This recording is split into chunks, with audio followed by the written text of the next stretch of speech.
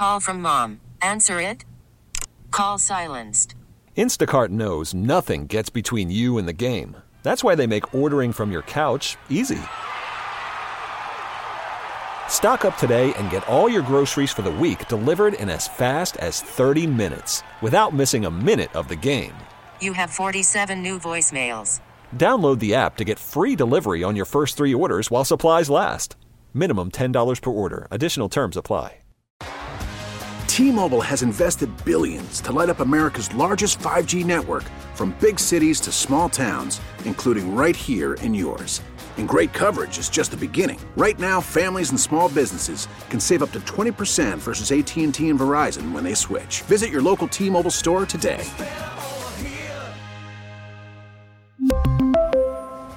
Plan savings with 3 lines of T-Mobile Essentials versus comparable available plans. Plan features and taxes and fees may vary.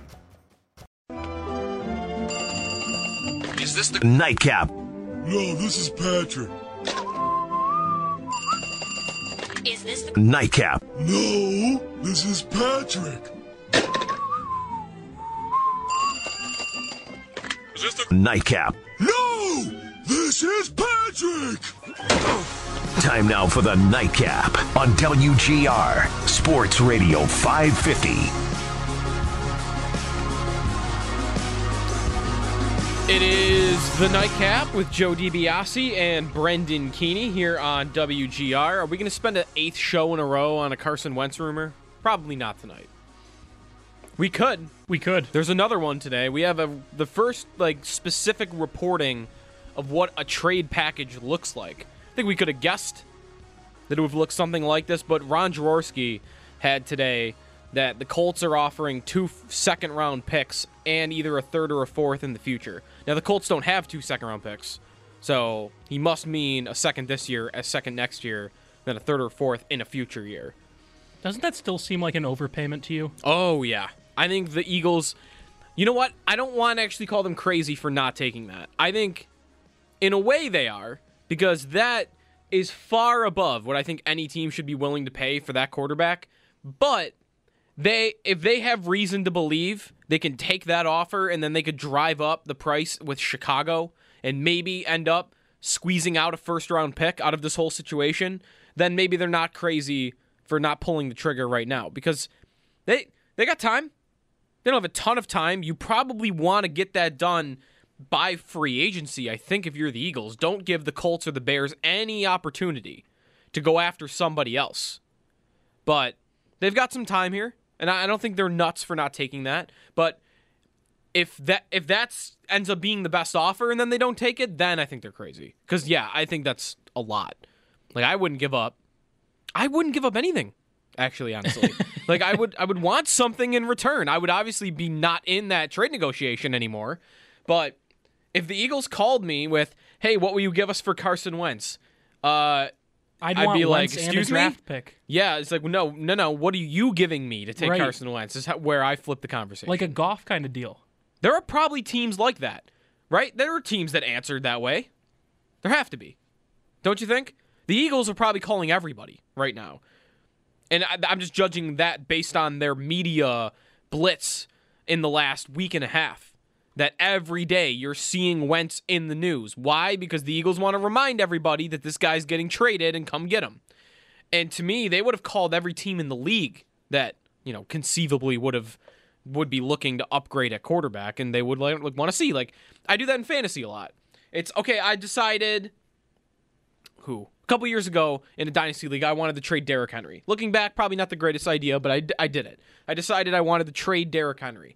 I texted every single person in my league separately saying, hey, what's your level of interest in Derrick Henry and would you do this? Maybe the real world doesn't work exactly like that, but I would have to imagine the Eagles called everybody except maybe 5 teams. The teams in their division and the teams that have, they're not calling the Bills. Yeah. Right. The Bills are going to laugh at you, I think. Yes, I think so. Well, no, sorry. I didn't mean that. I apologize. Let me just clarify. I didn't mean that to be, a shot at Josh Allen. I meant that more as a cap dump situation. They wouldn't call the Bills because the Bills would be like, if you give us a first-round pick, we could probably find a way to fit Carson Wentz under our cap at $20 million. Is that a good deal, by the way?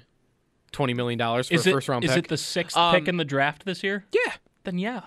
Like, we would do that, wouldn't we? The Bills are more win-now mode, so maybe not. Listen, you don't get to do anything in free agency. If you that's did a what I'm trade saying. like that. You wouldn't be able to do really anything at all. And But even you get if this- you take on his contract, you're just getting rid of other players. Like But you'd get the 6th pick. Ooh. I think I might have swayed you here because the 6th pick is valuable. That might be. I mean, we might. I can't believe we're talking about this. Can we change the subject before we spend 5 minutes talking about this? Suddenly, I'm going to start bringing up Kyle Pitts, and then I think we're going to go down change a rabbit the subject right now. So you know what?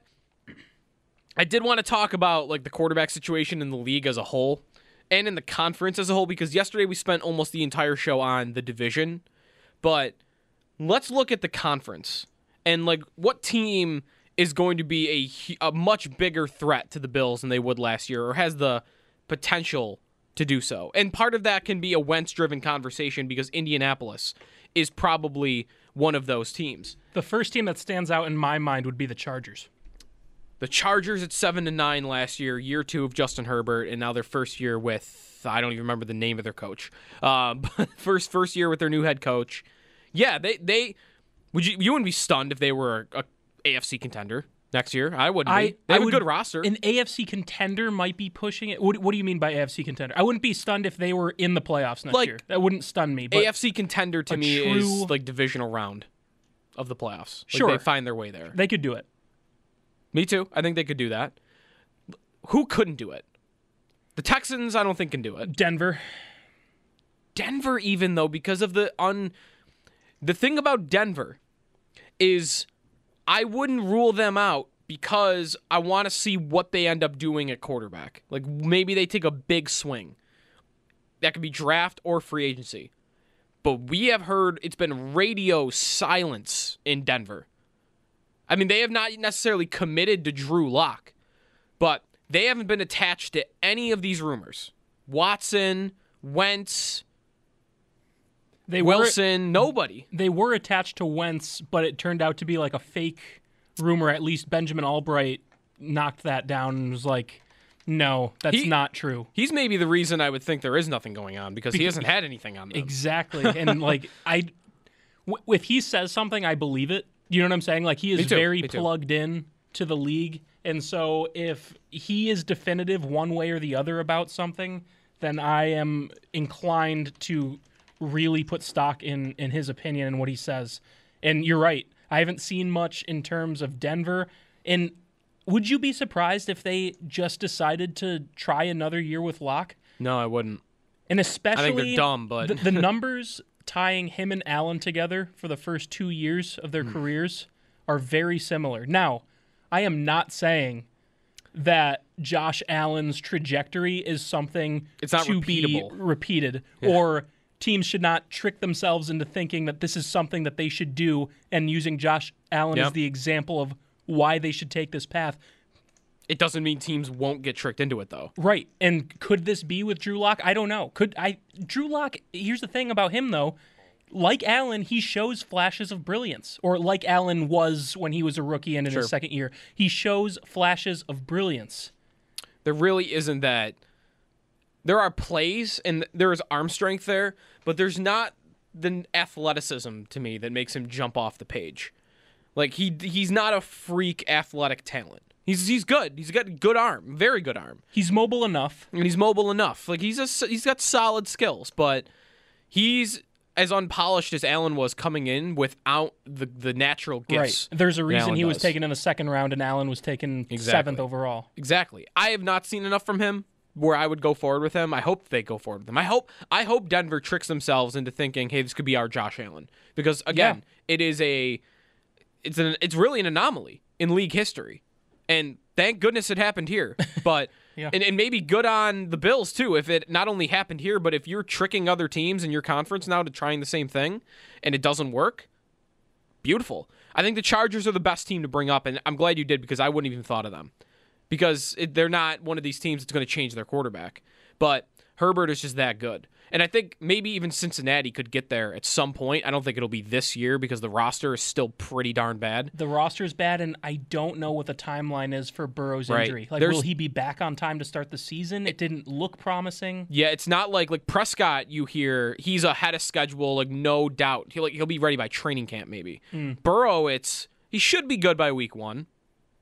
And when you're saying should be good by week 1 in February, that could be worrisome. But anyways, I don't think Cincinnati is much on the radar for the Bills' perspective this year anyway. I think Pittsburgh has the potential to jump up. But if they're going to go forward with Roethlisberger, they become an afterthought to me. Right? Like, I would hope they go forward with Roethlisberger. A lot of these teams... Well, that's the plan, though. A lot of these teams, I would hope they keep going with the guys they have.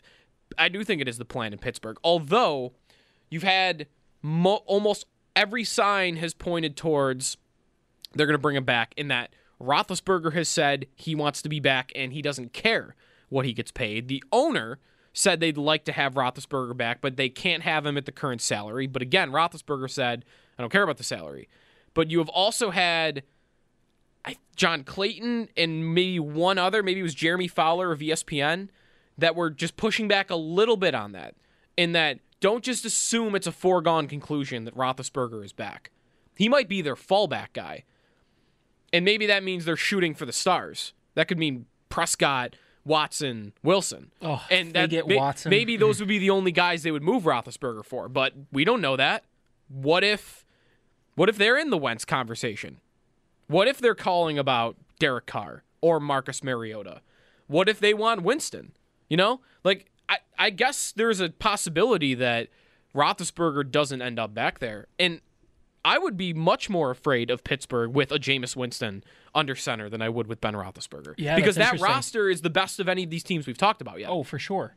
For sure. And you have a guy capable of throwing for 5,000 yards, and they'll actually push the ball downfield. They've got some weapons. Now, there has been interest from other teams already reported.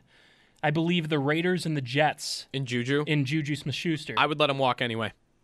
I think he might be the most overrated receiver. Do you think why do you think that though? He is very one-dimensional in terms of underneath routes ran from the slot. His win rate, I was reading about him actually, it was a fantasy article from Fantasy Footballers earlier in the week. His win rate on the outside was in like the 5th percentile. Really? For wide receivers that qualified, that had played enough snaps.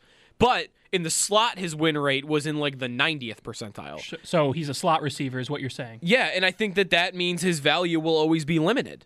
You know? Sure. Like, no, absolutely. I love a player like Cole Beasley, but I'm not paying the Cole Beasleys of the world. The Stephon Diggs money. Right. Or So I think that might be telling about what he is. And it's pretty clear that that's what he became in Pittsburgh. Because once they got Deontay Johnson and Chase Claypool, like last year, Juju played primarily in the slot. I think the Steelers understood that the only way he was going to be effective, and part of this also is that Roethlisberger could really only throw underneath by the end of the season, was that was the combo that was going to work. Juju running underneath routes from the slot, Roethlisberger throwing it over the middle. So he doesn't excite me all that much. He's a good player. I don't want to disparage him too much. I think he's a good player. But I think he's going to be overpaid. And I don't know if it matters for Pittsburgh, though, because it sounds like Pittsburgh's not going to re-sign him. The owner was talking like this before last season, that he had to show out. And I think with Claypool emerging as a second-round pick, having one of the better rookie seasons for a second-round rookie that we've seen in recent history, that with James Washington even as he's a fine number 3 wide receiver in the NFL, I don't think they're going to feel the need to go overpay for Smith-Schuster when a team like the Raiders or the Jets, those teams might be ready to pay him. What cap number am I thinking? So SpotTrack had him at like $18 million projected per year. They had Will Fuller and at like 16.7, and I think they had Juju around like 18. That's I'm not way sure it's too crazy. much money. I know, but I think someone probably gives it to him just on the sheer production, don't you think? The Jets always do stuff like that. Plus, he's only 25. The Jets and the Raiders always do stuff like that. Yeah. Let me make sure I have that number right. 16.1 million. It wasn't. That still sounds like a lot. Like I would have pegged him for closer to 10. Like if you had said, "What do you think, 10 or 16?" and it's one or the other, I would have said 10. Yeah, me too. That's what I would feel comfortable paying him. Right. But 5 years, $80.7 million is their projection. So all that to be said, one, I don't really think he matters to whether the Steelers are a contender or not against the Bills. And two, I don't think they're going to end up with him. I think he's going to be a Raider or a Jet. Interesting. The way it's trending. The weapons are still great though, right? I'm just not. The Steelers did so little last year to show me that they should be taken seriously this year. They won 11 games right off the bat with an easy schedule and a lot of close calls, games that probably should have went the other way. I'm thinking Baltimore turned the ball over twice in the red zone and only lost by 4 points to them. Tennessee, something similar happened where they let Tennessee right back in the game. They were driving down. I'm just thinking this team was not very good against a good schedule.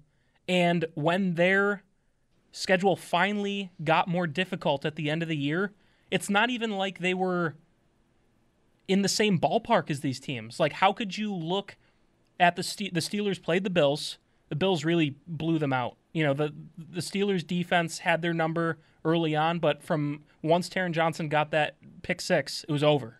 It was over. You cannot look at me and say that team was as good as any of the AFC teams that were in the playoffs. They were the weak link.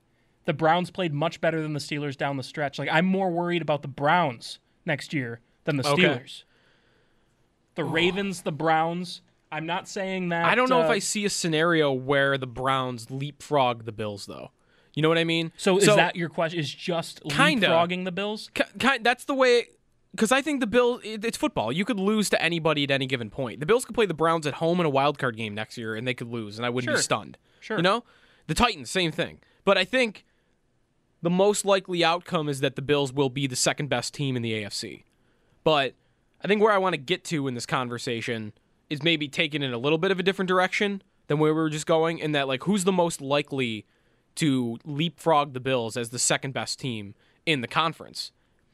And I think you either need, for that to really happen, you might either need Deshaun Watson to get traded to a Miami. Or even, I guess, a Pittsburgh. But again, they haven't been mentioned much in that conversation. The Raiders, even. If Watson went to the Raiders, I would take them as a real threat. Miami's probably the best answer, though, for this. And then how about Baltimore? The Chargers, if they get a receiver.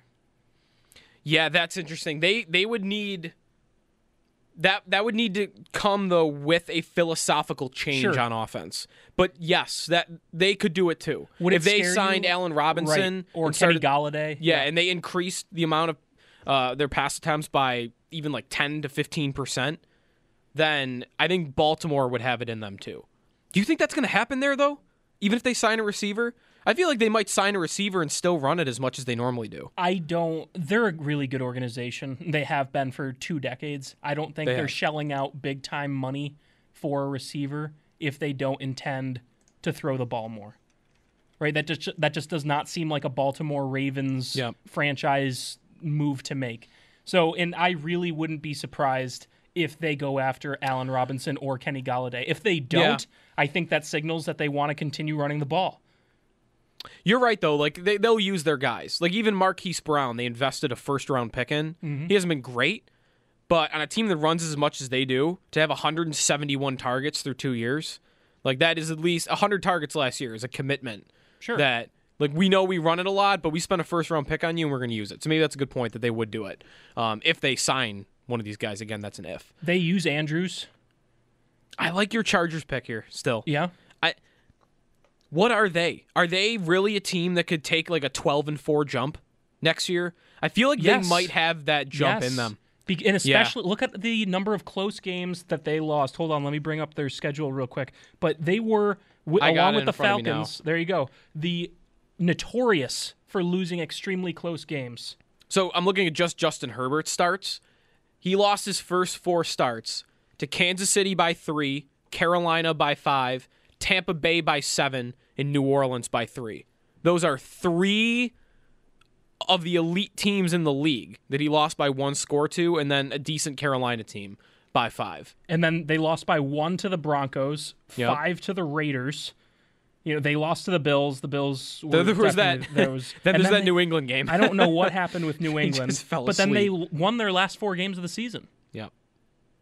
Albeit to a Chiefs team that didn't start Patrick Mahomes, but the point remains, they really got it together at the end of the year, and they lost so many of those games by 1 score. I could absolutely see the script flip for them, and they got rid of Anthony Lynn, who had a rough year in game management. I would have more respect for them as like, oh yeah, they're certainly going to be like near the Bills level next year had they hired Brian Daboll. Again, I don't even remember the name of the Chargers head coach at this point, so I almost feel bad. Like not Brandon Staley, defensive coordinator from the Rams. Fine, you know what? Like I was against the Bills hiring a defensive-minded head coach, and they still turned into one of the pinnacle offenses in the league. Right. So it doesn't have to go that direction. But man, you could have had, if you just were 2 weeks, if you were a little more patient, you could have had Brian Daboll coaching Justin Herbert, and at the same time weakened the Bills by taking away the mastermind of the Bills offense. Yeah, so, I like the Chargers for that, and especially with how well Herbert played last year. I mean, he was just he played so well, I wouldn't have been surprised if they had made the playoffs last year. Yeah. Good news for the Bills is that, is this good news? Yeah, it's good news that they are in the Chiefs division. So those two will be going at it for both of those quarterbacks' entire careers. I said I probably want to say that because I also don't want the Bills to get matched up with the Chargers like at home if they become an elite level football team. So anyways, we're just kind of running through the AFC right now, looking at who could take a big step up kind of on the Bills level. The jump the Bills took last year, who could be that same team that does something similar and then would be threatening the Bills. I think we both like the Chargers for this. We've mentioned Baltimore, even Pittsburgh, if there's a change at quarterback from Ben Roethlisberger, which we shouldn't rule out. The Texans, I would hope they hang on to Deshaun Watson so that they basically get relegated to what they were last year, and then they don't let Watson go to Miami and become a huge threat to the Bills. But anyways, this conference, there's a lot that can change. Half the conference, you could have different quarterbacks. Did you see the Bills' odds to win the No, I did AFC East? 4-7. And then Miami would be second? Yeah, and they were 3-1. 3-1.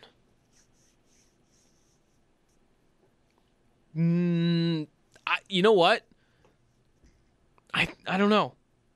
I don't know if I hate it. I feel like the Bills should get more respect than that, but I also feel like they're getting a lot of respect at 4-7. At 4-7, okay.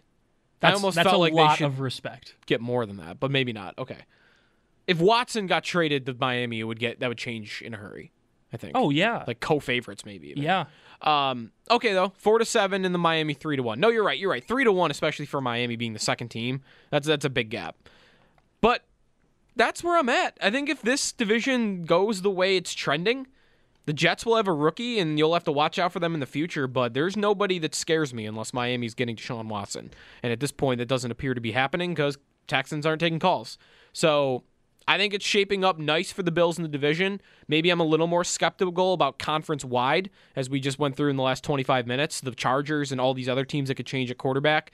But division, at least, I think we both agree. We like what 2021 could look like for them. 803-0550 is the phone number. Is there one team that worries you in the conference that could take a Bills-like jump in 2021? Let us know what you think. And I want to get to another Bills free agent conversation, but it's a different position than we have yet talked about. So we'll do that when we come back on the Nightcap with Joe DiBiase and Brendan Keeney here on WGR.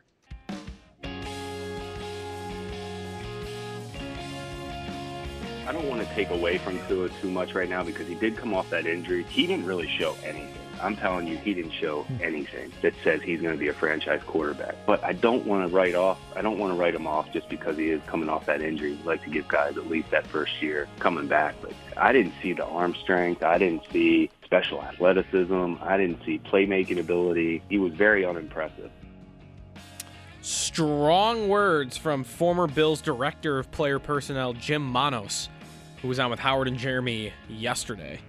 I think the Dolphins could also be thinking that same thing, and we just don't know it yet. Hope that they don't. been going around the AFC and the division yesterday with the changes that could come at quarterback, teams that could take a big step forward. Talking about the Chargers a little bit in that first segment. I do have a position, though, that we have not really talked about yet free agency-wise that I'm interested in your take on, because I'm starting to become very against a certain idea. And this came up on the afternoon show today when Mike asked Bulldog about Corey Davis as an idea. We haven't really touched yet on the idea of the Bills cutting John Brown, maybe not paying Matt Milano, and then going out in the free agent market and trying to grab one of those top guys, because there are a lot of them. And we talked about Juju Smith-Schuster in the first segment. I think if you heard me on that, not an idea I would want the Bills to go for at all. They already have Cole Beasley, and I don't want to see Smith-Schuster playing on the outside here. But what do you make of that as an idea? Because there are guys. Like, there are some studs. Chris Godwin, Allen Robinson. You got the veterans like T.Y. Hilton, but Will Fuller is another one. Curtis Samuel. Marvin Jones had 1,000 yards and 9 touchdowns last year. Corey Davis, as I just mentioned. Like, there are so many guys, but I've become, since the idea was brought up earlier in the day, like I'm pretty staunchly against this idea because I want to see them draft one, and I guess it also depends what you think of Gabriel Davis, because I think if they were to cut John Brown tomorrow, I like Gabriel Davis as one of their top 3 wide receivers if a rookie you draft isn't ready to, be a starter right away. So I don't think I need to go spend $10 million on one of these receivers, because I don't know how much of an upgrade. Some of them would be huge upgrades. Right. I don't know how much of an upgrade those lower-end names like Marvin Jones and Corey Davis even are over Gabriel Davis. Right, and that's kind of where I arrived to as well. I think Gabriel Davis showed me enough last season that if the Bills part ways with John Brown, I wouldn't be uncomfortable with Gabriel Davis slotting in as your day one number 2 receiver. Is it ideal? I don't think I'm there yet, but I wouldn't be uncomfortable. I'm still somewhere in between, and if you're going to cut John Brown just to get someone who's going to cost you more anyway, because that's just the way the market works, maybe not this year, though. So that's an interesting thing to keep in mind. Maybe contracts will be down this year. Yep. But assuming that if you cut John Brown and just pick up a receiver for about the same price or a little bit more, I don't really see the point. I'd much rather that money be spent elsewhere. Well, how much more do we even want out of Gabriel Davis? Like, last year he starts 11 games and he ends up with 62 targets. Like, how much higher do you want to go than 62 targets for Gabriel Davis? I don't give him half of Brown's targets. Yeah, I don't think I want him being 100. Well, do you think you want him being a 100-target wide receiver? Why not? I think he could do that. Allen throws enough where is 100 targets per wide receiver even that much with the amount that the Bills throw? Like, we might have to start rethinking our standards for what a large target share is. You're right. Allen had 572 targets or pass attempts last year, which means so if Davis gets 1 out of every 5 of those, that's a fine workload as far as I'm concerned. My perfect number for him, my perfect target share for the Bills wide receivers in 2021 with a John Brown release would be Davis seeing an uptick, but maybe not a crazy one, maybe something around 80 targets, and you draft a guy in the first round that sees 50 to 70, maybe something around the same Davis had this last year, 62, and if that guy shows out and is just like Justin Jefferson out of the gates, then you revisit it and you start throwing to him as much as you throw to Diggs. But I think if you bring in a free agent guy, that's the other thing about that idea versus a rookie. I suddenly feel obligated to throw them the ball. And if it's the second tier of wide receivers, I'm not really even talking about Godwin or Allen Robinson, because I don't think the Bills can afford those guys. No. These other guys, I don't know if I want to give Corey Davis 110 targets and keep Gabriel Davis It doesn't seem like a wise use of resources when you already know you're going to be in a pretty major cap crunch. I would much rather see that money invested on the line. Yeah. You know what? And I'm starting to get 50-50. I was 100% with you last week about a guy like Rondale Moore, and I still am. If the Bills were to draft him, I'd be stoked because I'd be really excited to see what he could do in this offense. But there are a lot of edge rushers available. Yeah. And I am starting to get to that point where I'd be okay with an edge rusher at 30 for the Bills. The other thing about these free agent wide receivers, I was looking earlier for an Alshon Jeffrey type because the Bills have become this team where if you're a wide receiver, and this could happen with any of these guys, I just maybe haven't foreseen it yet with them. Any of these guys that doesn't feel they're getting the proper market value for their services, and they start looking for a team like, all right, can I take a 1-year deal somewhere to go catch 1,000 yards and 8 touchdowns, and then next year I'm hitting it big in the market? The Bills are suddenly that team where you do that. But I don't know if I see one of these receivers that fits, that's coming off like a down season where they might think they need to rebuild their value. I think T.Y. Hilton fits some of that, but him being 32 years old, I don't think he wants to waste any year. You know, he might only have a few left. He's going to waste one, not waste, that's a bad way of putting it, but he's going to take less for a bigger deal coming after, because no one's ever giving 33-year-old T.Y. Hilton a giant contract, even after a good year in Buffalo, you know? So, like Fuller, maybe Fuller could be that guy. Maybe Will Fuller goes out into the market. What's his spot track, though, projected? I bet you if Juju Smith-Schuster is projected to make 16, I have to imagine Fuller's there or higher. 16.9. So 17. So you would need him to... I just can't get myself to that point.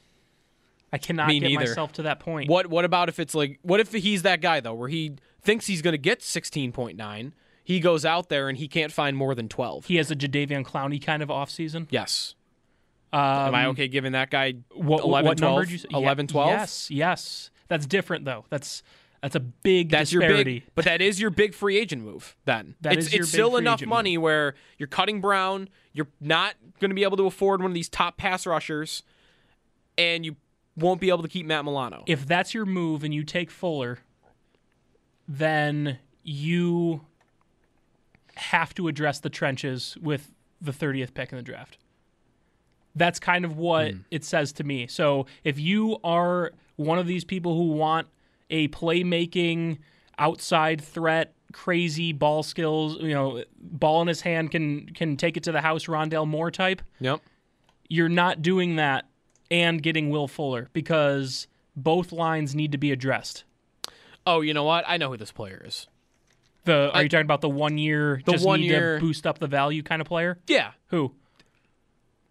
Kenny Golladay? No. You don't think he'll need... Kenny Golladay does not need a 1 year prove-it deal. No way. Injury-plagued season last year. That's what happened to Jeffrey when he came out of Chicago. He had been injured the year before, and he was looking for like $18 million.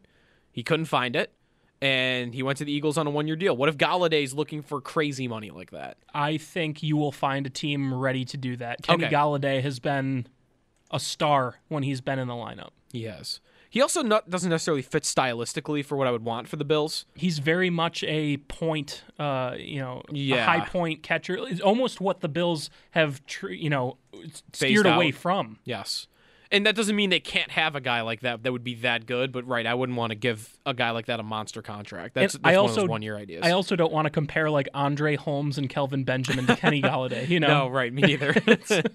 Okay, but yeah, not an idea I like though. Just overall, free agency, wide receivers. Like if there's a veteran guy that maybe wants to sign up to play for the Bills to take one last go at a ring, maybe if AJ Green wanted to come here for like $1 million, then I'm not going to say no to any free agent wide receiver. If T.Y. Hilton wanted to come here for $5 million, something cheap, maybe that's not out of the question.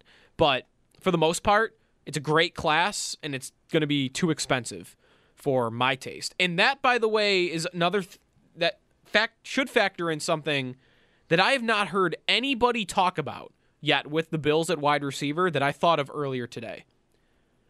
the idea that Stephon Diggs is not going to want a pay raise going into this next season. Like, isn't that on the way? And no one's talking about it. And he's completely within the right to do that. That is what star receivers in the NFL do. They have seasons like Diggs just had. Even less so than Diggs just had. Diggs was just the best receiver in football for a year.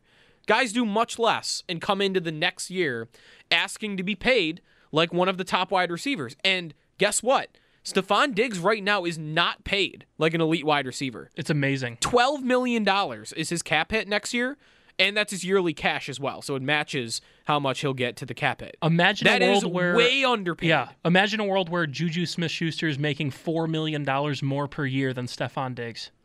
Yeah, that's insane. No, you're right, though. Like, I can't believe... You're right.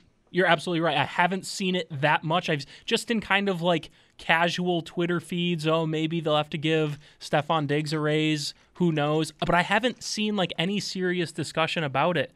You know, hopefully he doesn't care.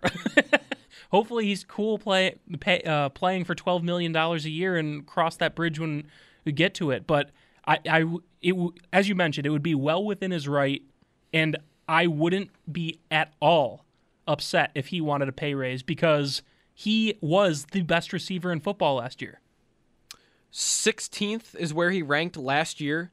In terms of salary? In terms of salary for wide receivers, and that number comes down by $2 million And it will go down even more. Right. Because the free agent class hasn't signed. I would be downright stunned if he didn't. That's kind of where I'm with at a higher too. contract. Yeah. So that needs to be accounted for here as well. So maybe I shouldn't even be talking about these 1 year prove it year guys. Maybe they can't even afford that.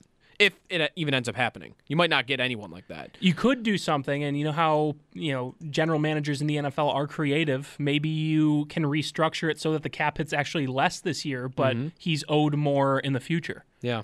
That could be something too. So that's why I don't get too caught up in the cap room discussion, because every single year there's always teams that in all sports, really. In all sports, every single year there's teams that seem to be right against the cap ceiling, and they just wiggle themselves out of it doing this, that, or the other thing. This year I'm really interested to see what New Orleans does. How the heck are they going to navigate that? Something just came across, by the way, real quick. You know who doesn't cost you anything? Rondell Moore. Just going to throw that out there. Something just got tweeted by Ryan Rishaug from TSN. I think that's how you pronounce his last name. He just tweeted, sounds like the Oilers need to sit Mikko Koskinen tonight as a precaution. Hence, Wells, I don't know who that is, emergency recalled and will back up. Now, that game, the Oilers and, forgive me, I forget who they're playing tonight, but the Edmonton game tonight was delayed an hour because they didn't have the Oilers' COVID results yet. That game is scheduled now to begin in 15 minutes. And the goalie is being rested is being sat as a precaution. They're playing the Canadiens tonight. Are they about to play a game where the goalie just tested positive for COVID-19? Isn't that what that sounds like? They were waiting on test results. I don't even want to speculate because the I'm just so confused by the NHL and what they're doing, what their process is, why some teams play and other teams don't. I don't get it, so I don't even want to speculate. Like, what does it mean that he's going through protocol? There's no consistency. I would have to imagine that it means he tested positive because the whole reason the game was delayed was for testing results. So I don't think you would be finding out about close contacts right now, but I guess I could be wrong on that. They had Jesse Puljujarvi earlier in the day go on the COVID protocols list. We saw Washington, Philadelphia 2 nights ago get postponed because of two players on the list. And now here's one player on the list and another one that is just mysteriously being sat. And that game is going ahead. Man, the NHL, you can't keep track. There's no way of knowing what they're going to do situation to situation. There's been no consistency so far. And to me, this just reads like another example of that. I just kind of throw my hands up in the air at this point, and because I just don't know. I just don't even want to speculate on what's going on. It's the whole Devils Sabres situation was completely bizarre to me, and the fact that it turned out to be a big deal when it really wasn't a big deal the weekend that the games happened. Yep. Like, the whole situation is really bizarre. The whole season has been, I don't want to say a disaster because they are getting games in, but it is not going nearly as smooth as what the NFL was able to accomplish and what the NBA is doing right now. Right, exactly. All right, so we'll keep an eye on that, see if anything becomes of the Canadiens-Oilers game tonight. And then when we come back, last call in the nightcap. I've got a fantasy question that I got to run by you. I know it's February, but I have a fantasy question. We'll do that when we come back here on the Nightcap on WGR. Last call on the Nightcap, Joe DiBiase and Brendan Keeney. I got a fantasy question we'll get to in a second, but the NHL has just announced enhanced COVID protocols. And as Dave Pagnotta from the fourth period points out, now they will have rapid testing for all U.S. clubs on game days for players, club staff, and officials.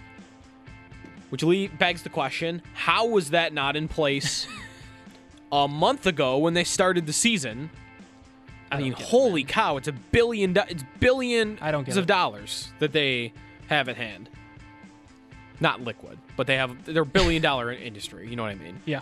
And they couldn't get rapid testing. Then he goes on to say, additionally, effective immediately, all players, coaches, staff must stay home from now on unless for outdoor exercise, perform essential activities, attend practices and games, or family emergencies. So they're on lockdown. That'll be easy to enforce. Yep. If teams want fans behind benches or penalty boxes, they must have at least 25 feet back as there is no plexiglass behind either anymore. So Florida Panthers, get ready to move your private seats back, which is always weird that they're right behind the bench anyway. So that just happened in the NHL. It's just a tire fire so far. And I'm sure it'll go well going forward. Anyways, I've got a fantasy question because I am in a couple of different dynasty leagues. I am in one right now that is a Superflex league. So ideally, you always want to be starting 2 quarterbacks, which means in a 12-team league, you probably want to own 3 starters. And right now, if anyone's in a league like that, more than half the teams in your league are probably in flux for that rule of 3. Like, you want 3 because how many guaranteed starters are entrenched in their spot right now? You know, like I did a draft, a best ball draft this past Saturday, and that was Superflex as well. And everyone, because it happens in February and there's all this uncertainty, everyone is just chasing quarterbacks early on. I ended up with Tannehill and Kirk Cousins. Not even because I like them in fantasy at all, but they were like the only 2 guys at the time where I'm like, okay, I feel secure that they are starters, you know? So I've got this one league where I am in big trouble because my team is loaded. Like, I've got McCaffrey at running back, my Tyreek Hill, Mike Evans, Galladay, Cortland Sutton, George Kittle. Like, this team is just, it's magnificent. But it's Superflex, and my quarterbacks right now are Cam Newton, Phillip Rivers, and Drew Brees. So 2 guys are retiring, and Cam Newton can't believe he's going to get a starting job. So, like, I'm going through it with like Bruce Nolan right now, from Buffalo Rumblings. He's got like 6 quarterbacks. And I'm trying to figure out, like, all right, like, do I want to chase, like, the Marcus Mariotas and the Jameis Winstons of the world right now? I guess this really depends on what kind of person you are. If you're a risk taker or you play things like that more conservative. Like, I'm trying to figure out, like, what time am I supposed to go after this guy? Because if I trade for a Winston Mariota type right now, that it's going to be cheaper. Because there is a chance they don't end up in starting jobs. That could happen. Winston, maybe even there's a greater chance of that than Mariota. Because the Raiders at least just re-signed Peterman, and there's all these Mariota rumors. So there's that. But if you trade for him now at the same time, you're risking, okay, I spent the assets I needed to spend to get the quarterback, but now I'm still don't have a starter. So, like, where would you be on that? Would you be in wait-and-see mode and then accept paying more should they get starting jobs, or would you take a risk right now and go after those guys? I'd wait. I'm not ready, because here's my thing. Like, I am not convinced Mariota's going to be a starter. not convinced those kinds of guys are going to be starters. Like, you're just going to be wasting capital if it turns out they're not starters. Like, if Mariota's not moved and Carr's not moved, then what do you do? Then you're stuck. You wait. I'm stuck. You have a loaded enough team where you can lose a couple of trades to get what you need and still be okay. I think so. You don't want to have to trade one of those star players, especially since you might have to walk away from one of them right now anyway. I think Mariota would be the guy, though, I would chase there. I think he's going to be a starter. I think someone trades for him and starts him. Like, he looked good enough in that limited action, and the contract is really nice. Man, how smart were the Raiders to get him on a 2-year deal instead of 1? Because the money wasn't going to be all that different. And the difference now is, like, New Orleans is probably wishing they did that because there would be teams knocking on the door wanting to trade a 3rd-round pick or 2nd-round pick for Jameis Winston probably. I don't know if that's the price on Mariota. But someone's going to pay a pick, I think, for him. It's not going to be a high pick, though. No, but, like, it's a 2nd or 3rd, you think? No way. You don't even think that much? I think they could. I would be very shocked if a team gave up a 2nd or a 3rd. What would be the point? They think they're going to start him. But just draft a quarterback with a 2nd-round pick. But these teams, it depends. If you're trying to win right now, I think you might be. If you're trying to win, you could convince yourself Mariota could make you a playoff team on a very few handful of teams. A very few. We're talking what would the you Colts, the Niners, and like Washington. But wouldn't those be the teams? Washington's good for Mariota. Wouldn't those be the teams calling for him right now? I don't. Someone's calling. Yeah, I guess. New England. I think those teams make sense because I would rather have Mariota than Carson Wentz if I'm those teams. But like this is one of those things where they probably think they could do better than Mariota. So if you're going to give, I have a hard time believing that's Mariota's market right now. As we get closer to the draft and as we get further into summer, maybe the market on him starts changing. But to me, it would seem desperate to give up a 2nd-round pick for Mariota today. Okay. Do you think he starts, though, next year? If you're giving up a 2nd for him, then yeah. But like, regardless of price, like, if I had to bet, say it's for a 4th or a 5th, whatever it's for. Do you like right now? Would you bet Marcus Mariota is starting Week 1 in the NFL season? I would not bet that. Okay, I would. I wouldn't be stunned, but I wouldn't bet it. I think the winds are blowing that way, so I would. Like, I think if they weren't intent on trading him, they would not have re-signed Nathan Peterman. I think they've been grooming Peterman to be a backup quarterback. And them re-signing them makes me think they don't feel the need for both Derek Carr and Marcus Mariota, that they will trade one of them. And at the moment, no one Peterman is anyone's 2nd-string quarterback. I think he's their 3rd-string practice guy. Well, he can't be on the practice squad anymore, I don't think. So, I don't know. I think Gruden loves Peterman, man. I threw the man in there on purpose. All right, maybe we'll bet on this. Maybe I'll whip something up. All right. Mariota being a starter in Week 1 next year. Week 1. That bet board is empty. It can't be anything stupid like Matt Castle starting technically over Tyrod Taylor. Yes. No. All right. No technicalities. There's room on that bet board over there. Lee Smith might retire, so that's not going to be up there. Tannehill. Got that Super Bowl bet. I got to get that. He needs to retire. Which side of that are you on? I am on he never wins a Super Bowl. I think you're okay. But the odds, 20-1. I bet it when he was a backup. How much money was the original bet? It's just $10. So 20-1. I get $10 when Tannehill retires. If he ever wins a Super Bowl, I have to pay $200. It's a terrible bet. He was the Titans' backup at the time. I thought his career was over. Nope. That could not have gone worse. When did you make that bet? Like the day after he got traded. Oh, to Tennessee. Really? To Tennessee. So then he went to the AFC Championship game that year. Oh man, I was sweating. Couldn't have gone worse last year. All right, well, maybe we have a bet for next season. A lot of quarterback stuff, of course, coming in the next few weeks. The Eagles will probably be making news first with all this Carson Wentz stuff. There was a report today from Ron Jaworski. 2 second-round picks is what the Colts are offering. So we'll see if that becomes anything. We'll continue to talk Bills off season and maybe some Sabres, assuming they get back in action sometime soon. Me and Brendan will be back tomorrow at 7. Thanks for everybody for listening. This has been the Nightcap on WGR. We really need new phones. T-Mobile will cover the cost of 4 amazing new iPhone 15s, and each line is only $25 a month. New iPhone 15s? It's better over here. Only at T-Mobile, get 4 iPhone 15s on us and 4 lines for $25 per line per month with eligible trade-in when you switch. Minimum of 4 lines for $25 per line per month with autopay discount using debit or bank account. $5 more per line without autopay, plus taxes and fees. Phone fee at 24 monthly bill credits for well qualified customers. Contact us before canceling account to continue bill credits or credit stop and balance on required finance agreement due. $35 per line connection charge applies. See T-Mobile.com. We get it. Attention spans just aren't what they used to be. Heads in social media and eyes on Netflix. But what do people do with their ears? Well, for one, they're listening to audio. Americans spend 4.4 hours with audio every day. Oh, and you want the proof? Well, you just sat through this ad that's now approaching 30 seconds. What could you say to a potential customer in 30 seconds? Let Odyssey put together a media plan tailor-made for your unique marketing needs. Advertise with Odyssey. Visit ads.odyssey.com.